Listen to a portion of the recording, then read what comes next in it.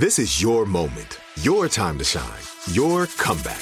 You're ready for the next step in your career, and you want an education employers respect. So you're not just going back to school, you're coming back with Purdue Global. Backed by Purdue University, one of the nation's most respected public universities, Purdue Global is built for people who bring their life experience into the online classroom. Purdue Global, Purdue's online university for working adults. Start your comeback today at purdueglobal.edu.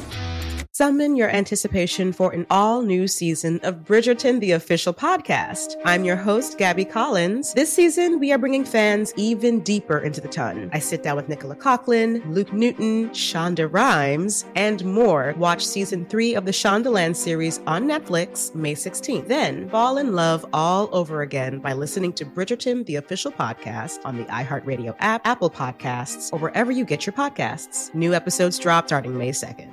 I'm Shonda Rhimes, and we're bringing you Dominant Stories, created by Shondaland Audio in partnership with the Dove Self-Esteem Project.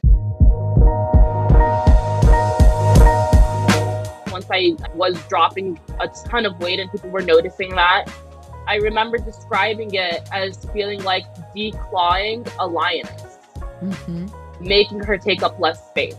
You know, now you're acceptable. Now we're going to treat you, you know, like a feminine woman or a feminine body, because you're not so much in the way. Hey, I'm Jess Wiener, and this is Dominant Stories, the podcast that helps us reclaim and rewrite the stories we tell ourselves, about our bodies, our beauty, our creativity, and our identities. All right, today's conversation is one that I have been really waiting for and longing for. It's one of the first conversations that actually came to my mind when we created this podcast, and it's on a topic that I really haven't explored very much publicly for well over a decade because it's so nuanced and it's sometimes controversial, which I'll get into later, but it just isn't often discussed. And that is this question: can you love your body and still want to lose weight? Does losing weight always mean that you're succumbing to some external beauty pressure? And does it mean that I don't love my body or don't have high self-esteem if I have a desire to change my body? Are these two thoughts mutually exclusive?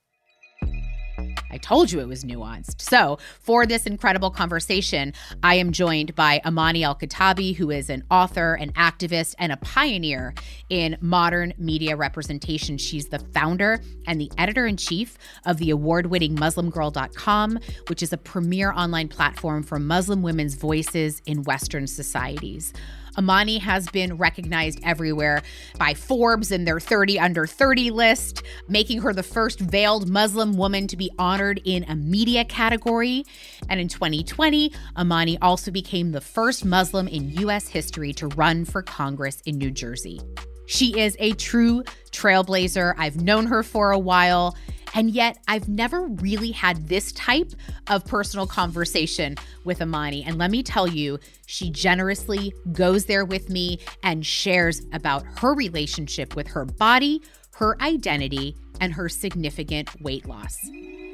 I cannot wait for you to hear this convo. And as always, if you enjoyed the podcast, let me know about it. Let me know what you think by subscribing, writing a review, wherever you're listening right now.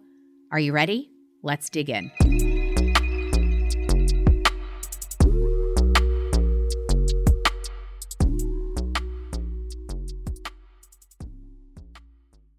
Amani. I have been looking forward to this conversation.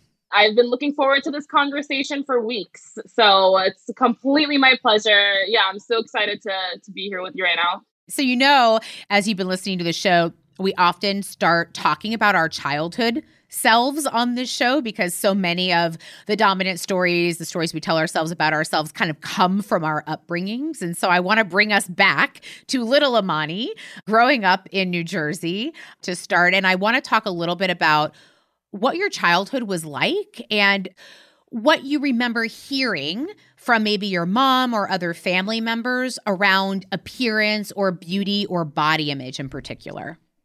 It's really interesting because I can actually remember being hyper aware of my darker features as early as kindergarten. Really? It was when I was in a classroom in my homogenous hometown in New Jersey, and all the other girls were blonde, blue-eyed, fair-skinned, that I realized that I was different and that I looked different.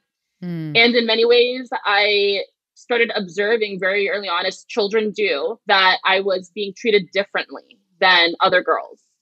And a lot of it also was tied into femininity and what the definition of that is, what that looks like, how people perceive it, the way that you treat a little girl based on how big she is, or the way that she presents herself, the way that she acts, the way that she behaves. Can you talk a little bit about what you noticed, what you picked up on as a little kid when you say treated differently? Do you have some memories around that? Actually, there's an experience from my childhood that I only recently started refamiliarizing myself with, because I didn't realize it carried so much trauma in it. I actually was suspended for the first time in my life when I was in elementary school. And I was less than 10 years old at the time. I had gotten into a fight with one of my classmates, as children often do. And I had said something to the effect of, "Oh, I want to kill you." And the teachers and the principals really reacted extremely harshly to that. It wasn't until my adult years that I realized that children of color receive discipline at a much higher rate than their white counterparts do. Yes. But it was traumatizing because that day was our school play, and I had been selected to be the stage director of our school play. So I was in charge of painting all of the backdrops. I was tirelessly working on them for months. For a 7, 8, 9-year-old, it was my entire life. And I was so proud of it. And I was telling my parents about it every day after school. I could not wait until the school play so they could see my hard work. And I got pulled into the principal's office because of this comment that I made. And the principal unilaterally decided to suspend me. Wow. As a condition of that suspension, I was not able to attend the school play that evening. And I didn't realize the impact that that had on me at that age. You know, like, my backdrops were still used in the school play. And actually, then after the school play was over, they hung them in our school library for years. Wow. So imagine the torture of also going to the school library every day. And seeing your work. And that I never got to enjoy, you know, the fruits of my labor. And I didn't realize that it kind of sent me that message very early on, like, you are worthless. We just want what you can produce. That my labor is worth more than me as a person. Right. And of course, we know as women of color, that's an ongoing issue for so many of us, that feeling of being disposable, of being used for what we're worth and never being given the credit for it. We see a lot of studies talking about the adultification of Black girls, of girls of color in schools, the punishment much more severe, as you mentioned. And so I think about that as the backdrop of how you as a young girl are developing and growing and seeing your place in the world. What were the conversations like for you at home with female family members or all family members around beauty, identity, body image? Like, was that even something that was being talked about at home? It was. I mean, I was always an overweight child, like, for as long as I can remember. And so even from my earliest years, the word diet became indoctrinated into my vocabulary. You need to diet. You need to limit what you eat.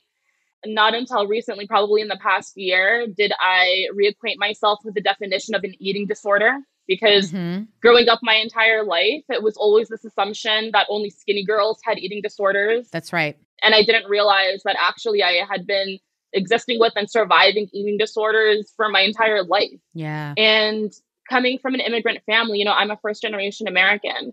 I don't think that my family really had the knowledge of nutrition or even self-care, because our entire lives were about survival. So healthy eating was seen as a luxury. Right. Barely something that we could even afford, you know, organic foods or fresh foods and things like that, you know. So it wasn't even like I had the resources at my disposal that early on to be able to adjust and create a healthy relationship with food. And that wasn't even my family's fault. I don't blame them for that. It was just unfortunately, you know, the circumstances and the lack of privilege that we had to live with. Right. And where was the mindset around like, oh, you have to diet coming from? For me, I'll share, it was my mother. I went on my first diet with my mother when I was 11. My mother went on her first diet when she was 5, also child of immigrants. And that was the way they were, I think, exerting some control, some care, some protection, because they knew that being fat in this culture was not a positive thing, especially for women. And then I think when I became around the same age that my mom was, dieting was just something I fell into with her. It was like she dieted, I dieted. That's what just was passed down. So I'm curious if that's something you also experienced. I actually never thought about it until you just asked me that question. But the first thing that I just remembered was that my dad would tell me very early on, my father would say, one day you're going to be up for a job against a skinnier, better looking woman, and she's going to get it. And you're going to realize how important it is for you to look the right way for whatever it is you're going for. Now that I think back to it, it's like, wow, that was kind of, like you said, in a way, a form of protection that my dad felt like he was instilling in me. It's like, we're already up against so much. Yeah. You're already going to have to work twice, 10 times as hard as your white counterparts. So this is something that you have to do so that you don't miss out even more. Whether or not that's a healthy message to give to little girls, unfortunately, that is the experience for a lot of people of color. And that is something that my parents as immigrants worried about for me. Yes, I can absolutely relate to that. I think there are lots of influencing factors that create these pressures, I think, for us when it comes to appearance. And obviously for me, I'm a kid who grew up in the 80s. I've talked about that a lot on the show. TV was really important in my life as a kid growing up. I'm curious the role media played for you, Imani, growing up. How did you relate to it? Were you ever aware of not seeing little girls like you on American television in particular? For me, growing up, my entire life, I've never seen a reflection of myself in the media around me. That is what inspired me to create Muslim Girl, because there weren't girls that I could connect with. And I was always obsessed with magazines, the fashion mags. I would rip pages out and put them up on my bedroom walls. And the girls I always aspired to look like looked the same. They were tall, wafy, childlike figures, fair-skinned, light hair, light features. Obviously, that just propelled the eating disorders even more, and also maximized the issues that I had with my self-esteem. I mean, already it's hard enough growing up in a post 9/11 America as a young Muslim girl. And the messaging that we get about who Muslim women are, how we're voiceless, how we're oppressed, how we're too disempowered to speak for ourselves. That's Western media telling us that. Yes. And then on top of that, that's not what we're putting in our magazines. People that look like you do not belong here. Actually, the first time that I landed in Teen Vogue magazine in the print issue, that was the moment where I was like, oh my God, now there's going to be little girls that actually can rip a page out of a magazine of a girl that looks like them. And that was something that I never had growing up. I totally get that. And I think when we disappear people from mainstream media, advertising, the power of being excluded lives inside of us for so long. But I want to go a little bit deeper into what you just said, because I know you've talked about it as a defining major moment of your life, and that is around 9/11. You were 9 years old, right, when 9/11 happened, and you were a Muslim family living in New Jersey. And I know as a result, you've shared a lot about the hardship, the bullying, the tormenting, the racism. You said in an article, a quote, you said, as a child, the systemic hatred of my religion made me feel like I was an outsider in the only country I had ever known. Will you talk a little bit about that? Yeah, I mean, that's the thing when we talk about also just like body types and looking a certain way. It is sociopolitical, because it also tells us who can be American. And for me, I was born and raised in the United States. This is the only home that I've ever known. And so the lack of images of women that look like me in the media only serve to further that sentiment that you don't belong here. You're an outsider. You're not one of us. You can't even begin to describe the impact that has on a young girl, on her identity, on her self-esteem growing up, how that really defines her experience in life. Yeah. I keep trying to imagine you as this 9-year-old, as this 10-year-old absorbing the collective fear and hatred. And you said it has an impact on your identity at such a young age. What messages did you create or were coming to you around your sense of self-worth at that time? Because I'm also juxtaposing that to the challenge you were having in school. And then here comes this national catastrophe moment where then now you're hyper-targeted. How does that land for you as a 9 or 10-year-old little girl? It was in elementary school when I heard my first racial slur from a fellow classmate. And that classmate was actually also of color. So it was when I was in middle school that I started to hide my religion from my peers. You know, when they would ask me, I would say, oh, I'm Mediterranean, you know, and I would hope that there was some type of racial ambiguity where they might confuse me for like a Latina girl or like some other, you know, minority and not an Arab or not a Muslim. And that's a shame. You know, it felt like that much pressure to avoid being treated differently, that I had to hide that part of myself. That was also something that I had to deal with a lot growing up, was people really putting all Muslims or all Arab girls in one box of how they're supposed to look. You know, it's the dark features, the dark hair, the othering. That type of defining of our image also does a lot to push that outsider feeling to certain groups of people. You know, after I started wearing a hijab, which I chose to start wearing a hijab after my first trip to the Middle East, and seeing with my own eyes what the reality was of my people and how sharp of a contrast there was between the reality and that image that we propagated in our media in the United States. I decided to wear the hijab because to me, that was my public reclamation of my identity. I wanted people to know before they even knew my name that I'm wearing this marker on my head that, yes, I'm a Muslim woman and I exist and I'm here. And to me, that was the most powerful way that I could push back against the Islamophobia that was really claiming, you know, sucking the oxygen out of my lungs for my entire life, was to really claim that. Actually, now that we're talking about it, when 9/11 happened, I had Muslim relatives of mine visiting from the Middle East that very year. It was their first time in the United States. It was my grandmother and my aunt. And they both wore very traditional Muslim attire. You know, they were covered head to toe. And we went to a water park. And my aunt came with me and she went on a water slide still wearing her hijab and her full, you know, Muslim covering. And I was absolutely mortified. I was like, oh my God, everyone's staring at us. They know that we're different, that we don't belong here. You're making all these extra eyeballs on us. And I remember I ran to my dad after we went down the slide. I was like, Dad, you won't believe what my aunt just did. And in that moment, my dad told me, that's something you should be proud of.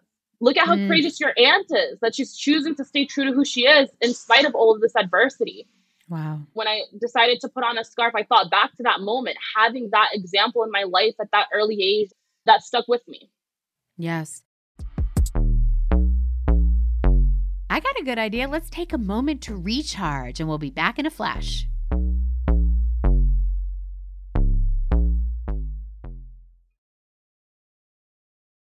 Summon your anticipation for an all-new season of our favorite Netflix series, Bridgerton. And with it, a new season of Bridgerton, the official podcast. I'm your host, Gabby Collins, and this season, we are bringing fans even deeper into the ton. Colin Bridgerton has returned from his travels abroad. Is betrothal written in the stars for the eligible bachelor? And meanwhile, the ton is reverberating with speculation of who holds Lady Whistledown's pen. We're discussing it all. And I sit down with Nicola Coughlan, Luke Newton, Shonda Rhimes, and more to offer an exclusive peek behind the scenes of each episode of the new season. Watch season 3 of the Shondaland series on Netflix May 16th. Then fall in love all over again by listening to Bridgerton, the official podcast on the iHeartRadio app, Apple Podcasts, or wherever you get your podcasts. New episodes drop starting May 2nd.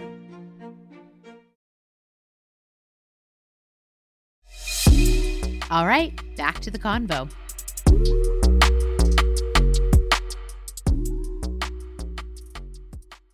When you were 13, you moved to Jordan. Yeah.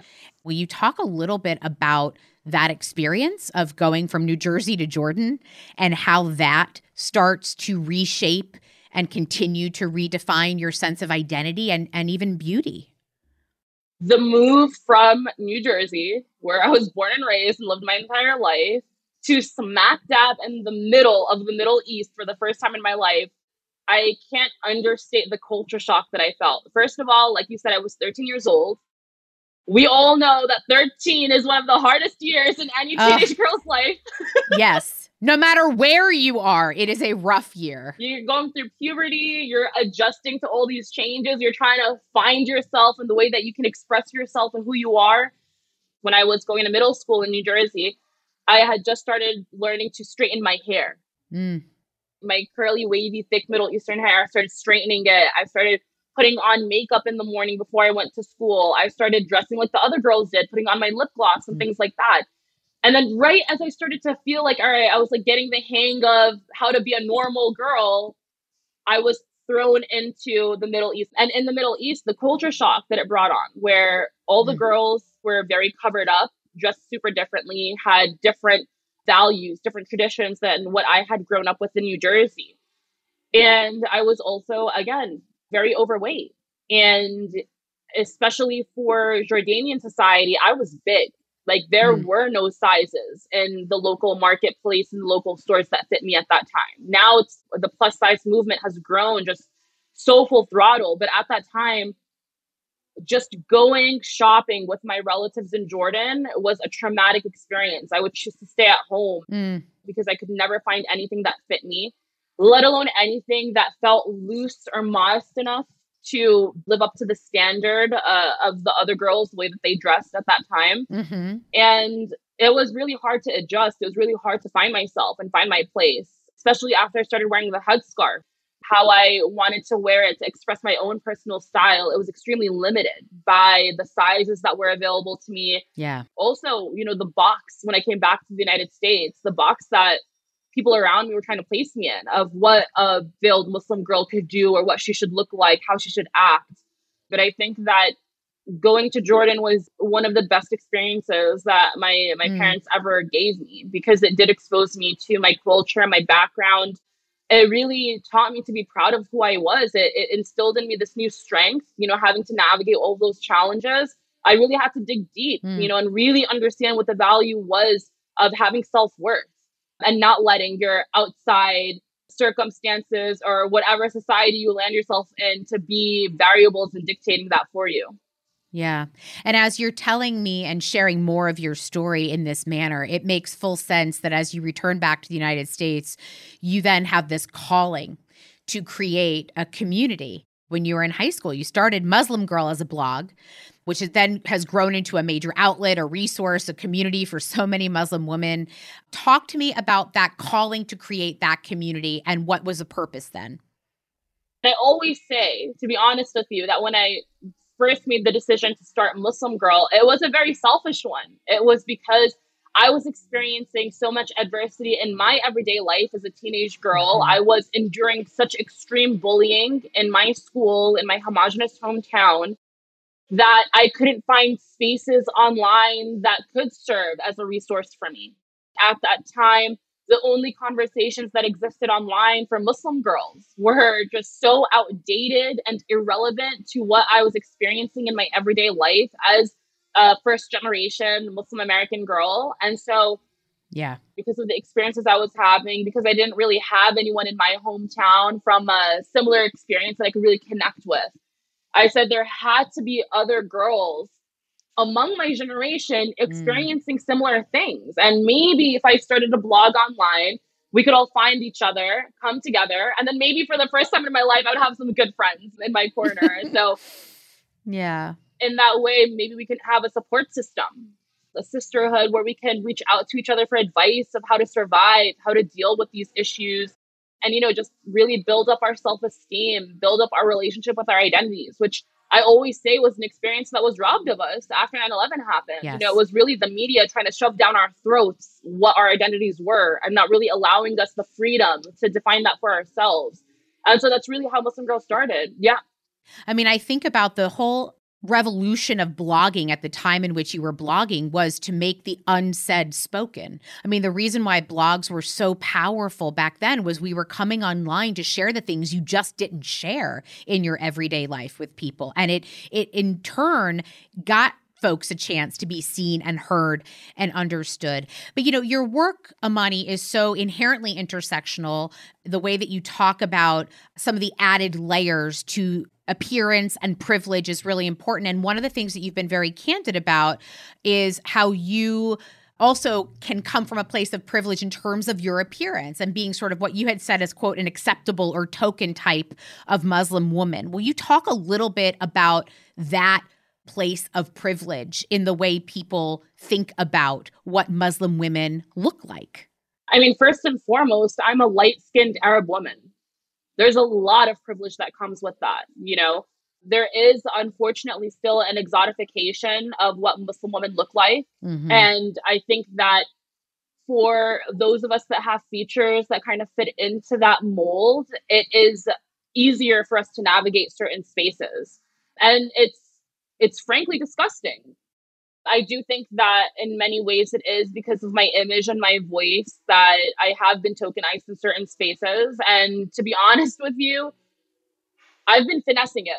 It's been like, all right, if I'm going to be used as a token in this space, then how do I use that opportunity to blow the door wide open so that other girls can come in after me? Yes. That's always been kind of the thought process. It's like, all right, you want me to be the token, like Muslim face and whatever initiative you're doing, as long as I get the microphone and I get to speak whatever I want to speak. Mm. The way that I have kind of dissected it in my mind is that, maybe like about 2 decades ago, we saw that the Black community was hyper tokenized. In much of the media that you consume, Jess, that you talk about, we always had like the token Black person that was like the joker, like the comedic relief, or always. Yeah, and I always look towards the Black community and the Black movement as kind of the guiding light for where the Muslim community is headed.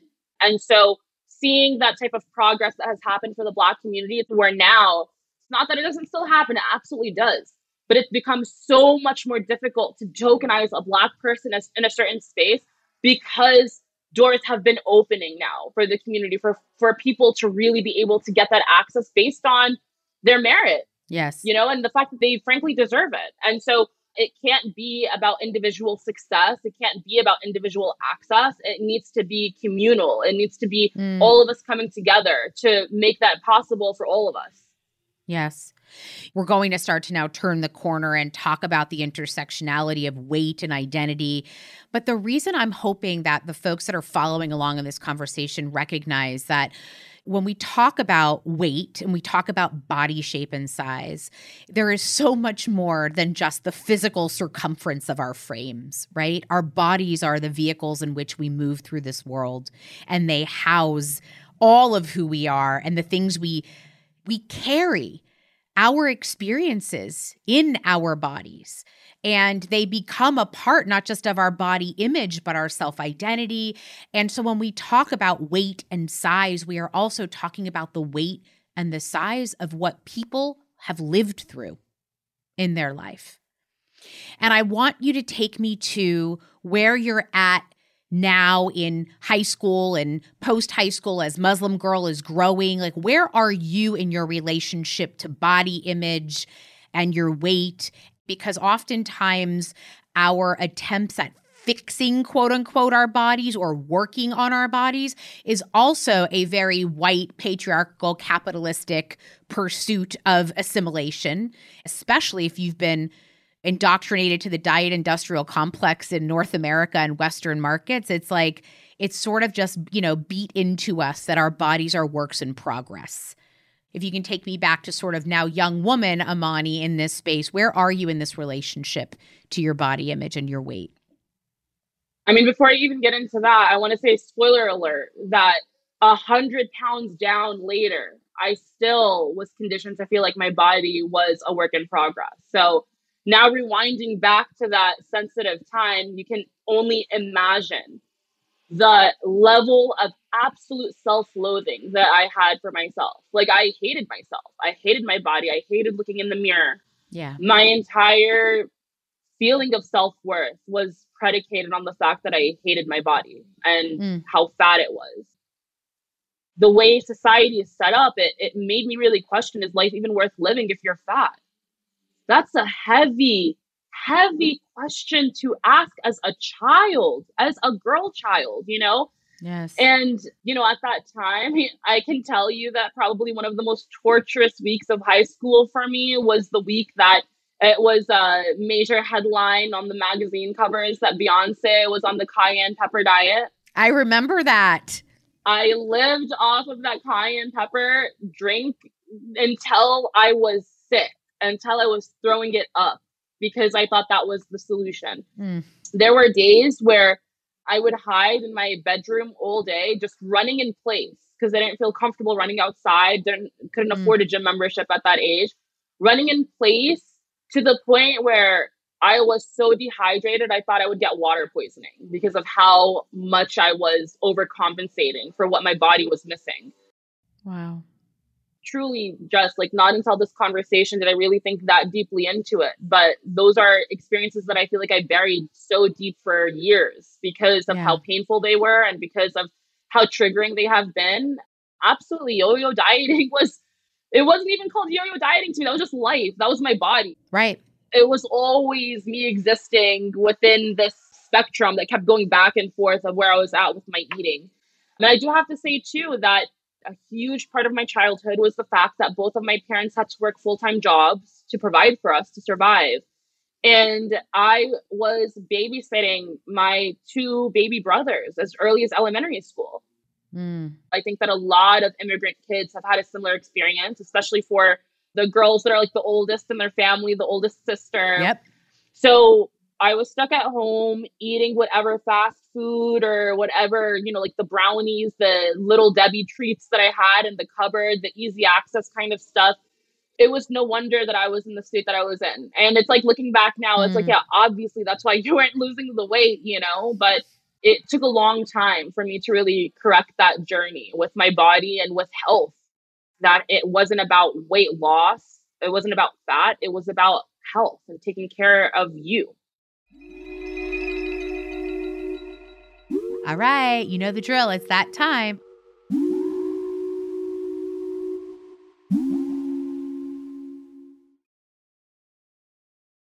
Summon your anticipation for an all-new season of our favorite Netflix series, Bridgerton. And with it, a new season of Bridgerton, the official podcast. I'm your host, Gabby Collins, and this season, we are bringing fans even deeper into the ton. Colin Bridgerton has returned from his travels abroad. Is betrothal written in the stars for the eligible bachelor? And meanwhile, the ton is reverberating with speculation of who holds Lady Whistledown's pen. We're discussing it all. And I sit down with Nicola Coughlan, Luke Newton, Shonda Rhimes, and more to offer an exclusive peek behind the scenes of each episode of the new season. Watch season 3 of the Shondaland series on Netflix May 16th. Then fall in love all over again by listening to Bridgerton, the official podcast, on the iHeartRadio app, Apple Podcasts, or wherever you get your podcasts. New episodes drop starting May 2nd.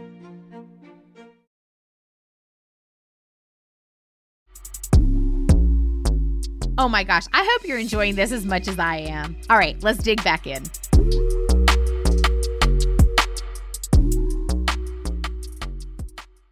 You know, one of the reasons, obviously, we're having this conversation is it's something near and dear to my personal experience as well. I shared, obviously, going on my first diet when I was 11, not by choice, but by kind of family history and ritual. And then for me, food and dieting just became synonymous with girlhood. I didn't know a girl that wasn't obsessed with weight or dieting. Food in of itself was both a weapon and a reward for me. And it kind of creates this very binary way that you start to look at the world, right? When you're dieting and you're doing, and I'm doing air quotes now, doing good, you're good. And when you're not, you're bad. And so worth and weight become really intertwined. And I have been many different sized bodies in my life. I've lived in many different sized bodies, but I absolutely in my maybe mid-20s to about mid-30s, early 40s, put on a tremendous amount of weight on my body. And a lot of that was insulation. A lot of that was comfort. A lot of that was a deep lack of self-care. And I don't mean self-care and like I didn't know the things to do, because that's a big misnomer, right? Of people who've been dieting, who have carried weight, who live in fat bodies. Trust me, y'all, we know how to diet. We know about food. We know about calories and carbs and all those things, probably in super specific ways. But for me, what I've untangled is what is weight and what is health for me. Because I think health and wellness can be codified words of diet industry as well if we don't really define what that means. But one of the things that I have been wrestling with a lot, and why I wanted to have this conversation with you, somebody else who has released a lot of weight from your frame, as I have too, I've also had 100-pound weight loss in my life, is I am actively wrestling with, and even talk to my corporate clients about this, the notion that weight does not equal health.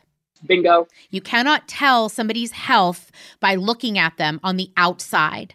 And I'm curious what that statement means for you when I say it, what you think about.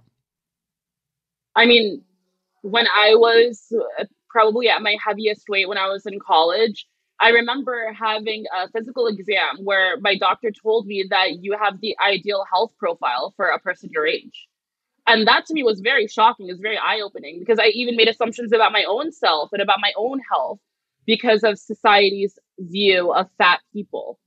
And also the idea that, yeah, being thinner is being better, is being healthier, when that's not always the case.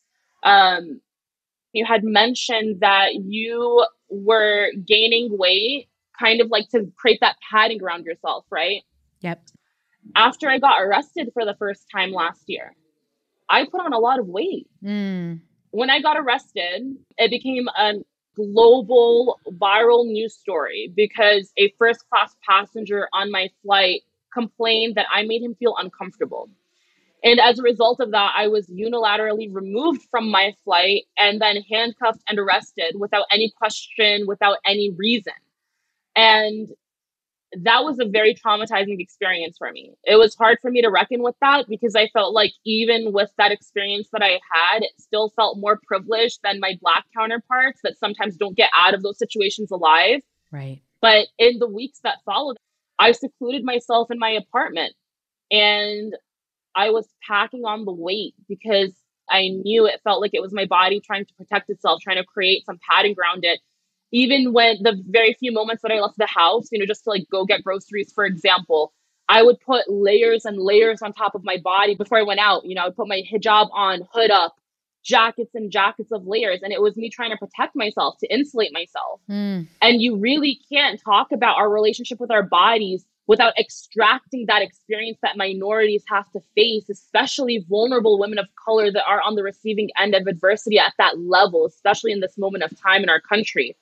My brown body was worth getting thrown into a cell in a police station with handcuffs thrown on it. It's like, it almost reaffirmed to me, like, yeah, this is all that you're worth. Yes. And a defining experience of coming out of that depression that I fell into, that trauma, was recognizing that I deserved better, that my body was my vehicle in this world and I deserved to treat it better than the treatment that I was giving it. I was putting absolute crap into my body and really packing on the pounds as a result of that. And again, it is difficult to talk about because that is not to say whatsoever that any individual that carries weight, it's because they are less than anybody else or they feel like they're less than them or they're not worth better. But that was the way that my body reacted to the trauma that it went through. Yes. Well, it reminds me of the story you told in the beginning of being, kicked out of school and the feeling of being a threat. You did document, and I encourage people who are listening, they can go back into the archives of your social media. You documented that experience for you publicly of the arrest and I would say an assault from this person and this airline and this industry. And I think what you talk about with trauma, Amani, is really important because, again, when I said our bodies carry with us the weight of what we've lived through in our life, that is what you are talking about. And I think the way we process trauma oftentimes is to reharm ourselves as a way to affirm our worthlessness, as a way to protect, as a way to repeat patterns that feel familiar to us, especially if they've been evident in our life for a long time. And you're right, none of this is to be a substitute for anybody's experience or a roadmap even for what anybody should be doing. But what you make me think about is the mixed messages we also get too from the medical community, because I was just going to say, I did not have health issues, physical health issues at higher weights in my life. I think where I was most unwell was mentally. I think there you carry a tremendous amount of burden and hiding and self-flagellation around, can I love myself and be in this body? And then I started to transition and have a question, which is, can I love myself and want to shift what my body looks like? Is that betraying somehow that self-love? And you have been very vocal and sharing a lot about your personal weight loss. And you made a long and very important YouTube video that you titled My Weight Loss Journey, where you really started to talk about this. And I wanted to play a short clip for you, a clip that really stood out for me as an example of the relationship between our diet mentality and dominant stories and how they all kind of can weave together. I think you expressed it so well. So I want to go ahead and play that clip for you now. My weight was symptomatic of much deeper issues with my self-esteem, feelings of self-worth, like self-limiting beliefs I had about myself, what I deserved, my capabilities. Everything that you just described for me speaks to the literal digestion, and I use that word purposefully, of all the things you just told me about. What does that bring up for you? It reminds me of this instance when I was in middle school. This was still like pre-hijab, pre-Jordan. There was a time where I remember we were in a group project and the seats at our table were limited. And I was standing the entire time. A lot of my counterparts were seated. And I felt like I didn't deserve to literally sit at the table with them. And then a seat opened up and I still remained standing. Wow. I chose not to take that seat.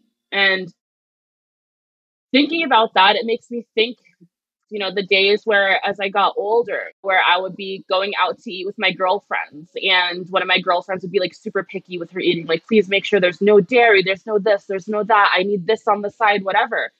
And then I would think to myself, wow, that sounds really good. That sounds really healthy. Like, I want to order that too. But then stopping myself because I didn't feel like I was as good as her. And I didn't want to create a fuss. I didn't deserve that extra attention on something I was putting into my trash body that was unworthy of something good going into it. The only reason why I lost weight, exactly as I said in that clip, the weight was symptomatic of something much greater. It was once that switch clicked inside of my head where I started telling myself, you are worthy of the best. Your body is worth the best. You deserve the best. And starting to really condition myself to not hold myself back, to not remain standing when I had the opportunity to take that seat. That was the turning point for me. Yeah. It was going on the inside that changed everything on the outside for me for the first time in my whole life.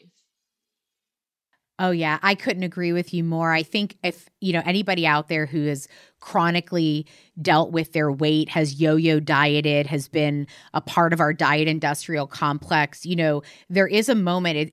I often refrain from speaking about this because I don't want it to sound too simplified, but I do think there is a click that happens when somebody who has carried weight on their body begins to release weight in a way that feels measured and balanced and is in alignment with a shift in the mindset and a challenging and a changing of those dominant stories. The click that happens, as you just talked about, that integration of shifting around your worth and recognizing that you don't have to punish your body, that you can work with your body. I mean, I remember being a kid being like, well, I'm not going to fall in love until I look a certain way. I'm not going to experience success until I look a certain way. And then, life has other plans. I fell in love with my husband and my life partner at a heavier body in my life. I experienced success all the way through being various shaped and sized bodies in my life. And I think sometimes when you get a chance to recognize that these things that the world has told you is only yours when you assimilate or when you look like the ideal beauty standard. When you begin to challenge that and really take care of yourself a little differently, as I started to do, then it kind of clicks. And the momentum is very interesting, isn't it, Imani, when the weight starts to come off? Shonda Rhimes and I had this part of our conversation where she also talked about the way the world reacts differently to you, but how she started reacting differently to herself. And I feel the same way. And I'm curious if this is all making sense for you and how it started to feel for you when the weight started to be removed from your frame. It's heavy for me to talk about. And I also use those words very deliberately. One of the reasons why I also hesitate to talk about these things is because I don't want it to seem like, all right, if you're fat, it's because you don't think that you're worth being skinny. Right. Because that's not what it is at all. It really was a lifetime of conditioning that I didn't deserve better. The decisions that I was making for myself that were adjacent to the way I viewed my self-worth, that I found myself in the situation that I was or the condition that I was in. And I want to take that a step further to say it also is super tied into what our definitions of femininity are. Yes. Right? You know, it's this idea that in order to be feminine, you have to be smaller. You have to take up less space. And be quieter. Right. And that was actually one of the first social media posts that I made online once I was dropping a ton of weight and people were noticing that. I remember describing it as feeling like declawing a lioness, making her take up less space. You know, now you're acceptable. Now we're going to treat you, you know, like a feminine woman or a feminine body because you're not so much in the way.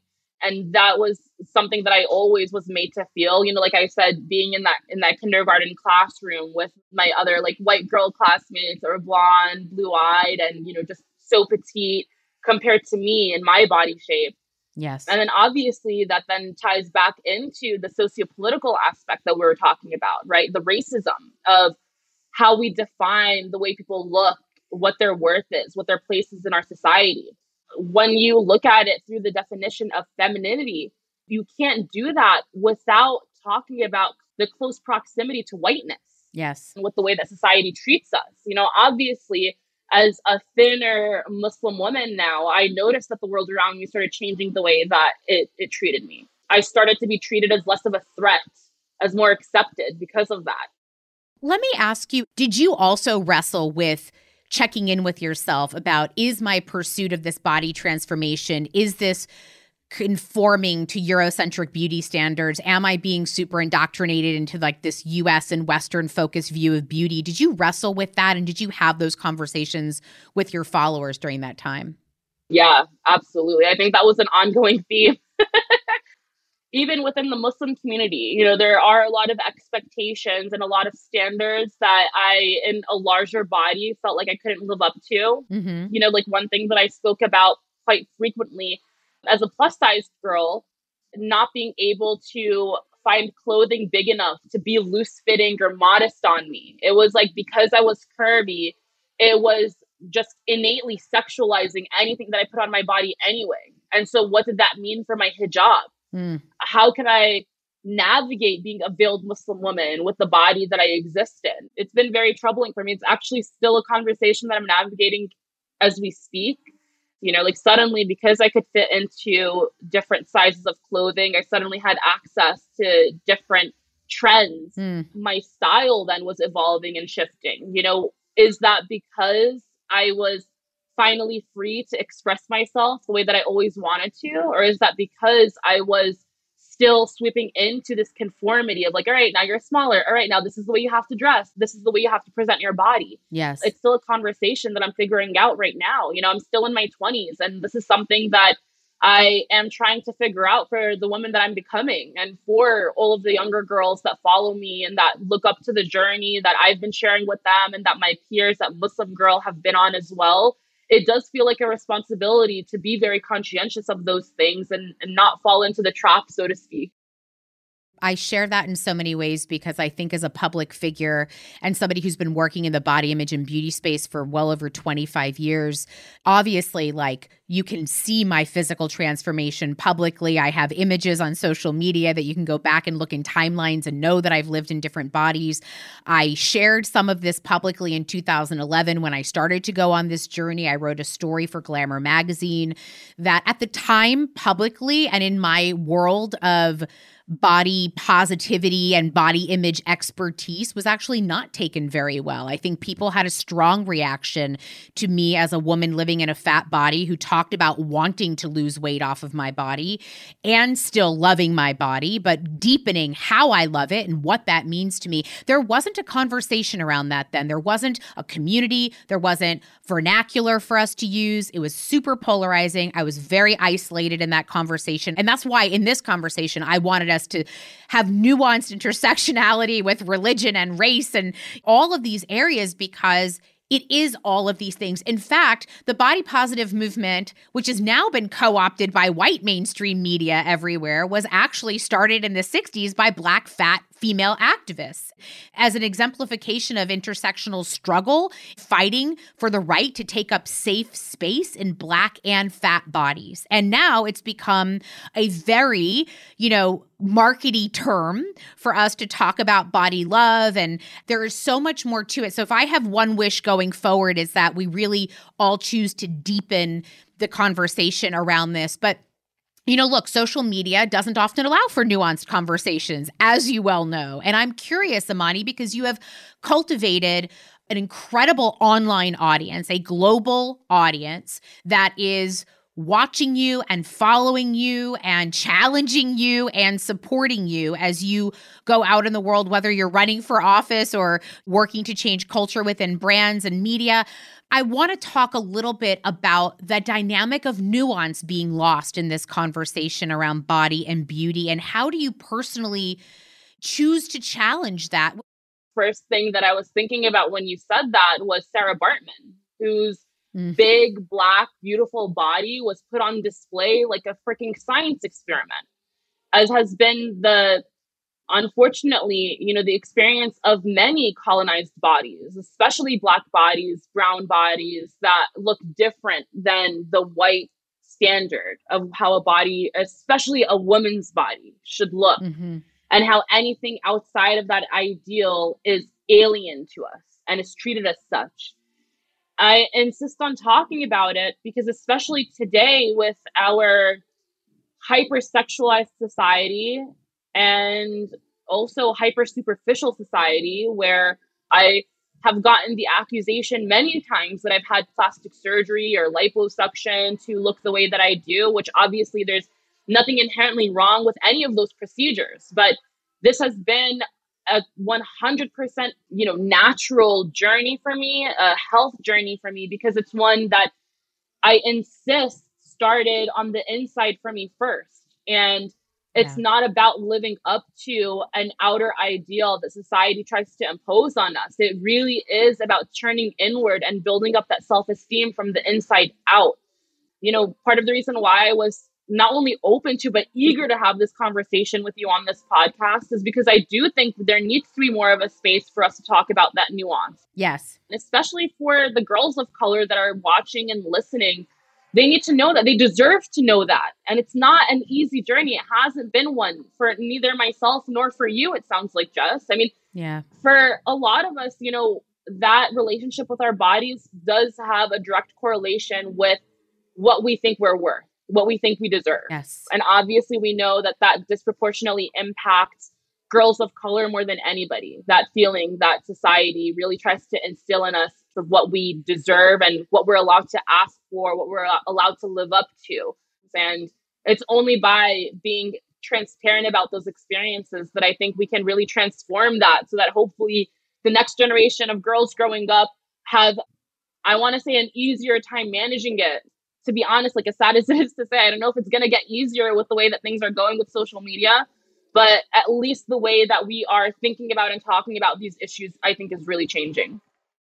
I do too. And I think, look, we will use social media to have this nuanced conversation. I think because it's such a visual medium, we're so drawn to extremes, right? And we tend to really love before and after photos. We love everything that sort of is an extreme binary difference that we can see. And look, there are some scientific reasons. Our minds love to group in categories like that, and we like to be able to point out those extreme measures. But what I'm hoping people get from this conversation is the nuance, the intersectionality, the journey, the imperfect journey of how anybody gets there. And the reality is you could look at a before and after of me and know nothing about what my journey was like. Nothing.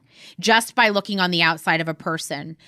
This has been my big question that I've been wrestling with, Imani, in my life and in my own reconciliation with shifting body shape. And I want to pose this to you. Do you think that you can love your body and still want to change it?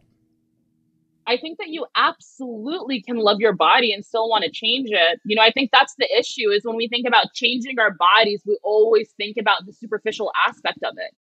But for me, also a huge part of my health journey has been this realization of gratitude that my body has protected me my whole life. My body has served me my whole life. My body is functioning. It has blessings and privileges that many people don't get to enjoy in our lives. And those things are so much more precious and more valuable than this fluctuating scale that society tries to tell us about what our bodies are worth based on what they look like. Yeah. For me, that wanting to change my body has come from wanting to change it from the inside out, wanting it to be the strongest it can be. Side note, a large part of that, it's been because of the adversity that I've had to face, you know, especially during the Trump years. I was like, oh my God, I don't know, God forbid, when the moment will come where I will be on the receiving end of a hate crime. I need my body to be strong in order to protect myself.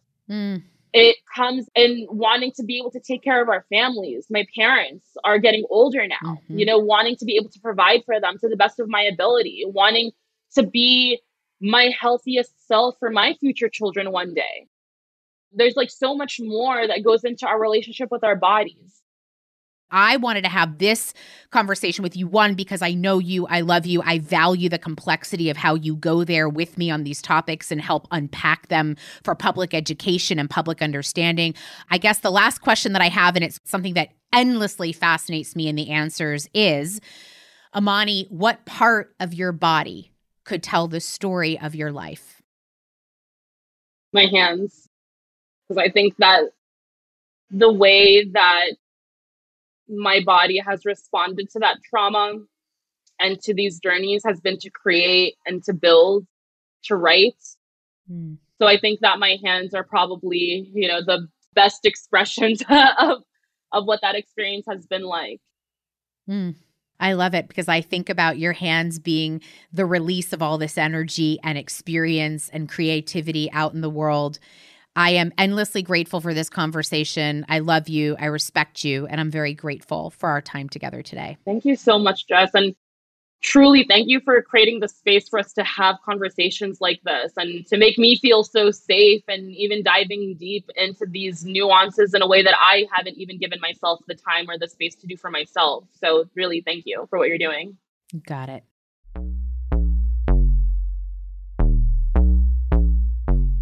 I feel so grateful to have these conversations, and I feel even more excited when I know that we're getting ready to release them out in the world to you, and that they'll be here in perpetuity for you to come back and listen to whenever you need it. I knew Imani was going to leave me with a lot to think about, and she sure did. I think the big things that are coming up for me is I'm so glad we tackled the idea of intersectionality. Like you heard in Imani's story, you cannot separate out her experience as a Muslim woman and her relationship to weight, body image, and identity, all of the things that she had to carry and experience in her life, the bullying, the racism, the Islamophobia.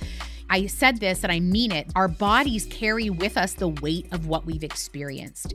And her experience has this incredible intersectionality of all of these moments that make up what she thinks about herself and those dominant stories. And I'm so glad we had a chance to really unpack some of that together, because I hope that we remember everybody's journey is unique. we don't all share the same journey in this area. And I really appreciated that when Amani started talking about the weight loss that she's been experiencing, and that it ultimately wasn't about living up to society standards that were imposed on her, especially sort of white Eurocentric beauty standards, but specifically was a result of starting the journey from the inside out. And listen, I know sometimes that can sound trite and so easy, but I'm also hoping that from the conversation you realize there's been nothing easy about it in her life. And again, having the respect and the compassion to hear other people's journeys in this relationship is so nuanced and important in answering that question that I asked in the beginning, which is, can you love your body and still want to change it? And there is a lot of conversation around health and weight. And I continue to think we maintain a conflation between two ideas, that our weight equals our health somehow. It just categorically isn't true. Health is so many things beyond weight. You cannot tell the health of somebody by looking at them on the outside. Health is mental health and well-being. There are so many functions of health that go well beyond body shape and size. And I think that's really important to consider and remember, especially in a world where we have a lot of visual imagery with social media that can compare body shapes and sizes, or we still in our media tend to push out unrealistic beauty standards, especially for girls and young girls. So if, as you're listening today, any of this really spoke to you and you're looking for some more tools and resources to have this conversation with a young person in your life, I would love to guide you to a resource that I'm really proud of, that I helped to create. It is a conversation starter to talk about body confidence with young people in your life. You can go to dove.com/theselfietalk. It will give you the tools that you need to do some critical thinking about media and body image and self-esteem. And without a doubt, these are the conversations we need to start having. If you're interested in learning more about dominant stories and how to change them and challenge them, I teach workshops and courses on this, and you can sign up at jesswiener.com, or you can follow me at I'm Jess Wiener on Instagram. And as always, I love to hear from you, and I love to hear about how you are looking at and thinking about your dominant stories. So if you want to, you can write me an email at podcast@dominantstories.com, or you can leave me a voicemail at 213-259-3033. Don't you worry if you didn't catch that info. I'll make sure to put them in the show notes. Next week, we are chatting with the incredible Stacey London. She was the co-host of the iconic show What Not to Wear, and now she's in a new role as CEO of State of Menopause. And we are tackling aging and how to remove the shame that surrounds us at this stage of our lives. Thank you so much for tuning in. Don't forget to write a review wherever you're listening. It helps us out so much. And remember, always learning, always growing.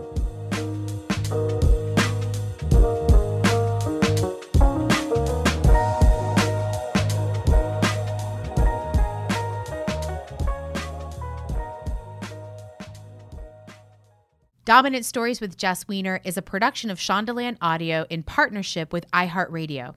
For more podcasts from Shondaland Audio, visit the iHeartRadio app, Apple Podcasts, or wherever you listen to your favorite shows.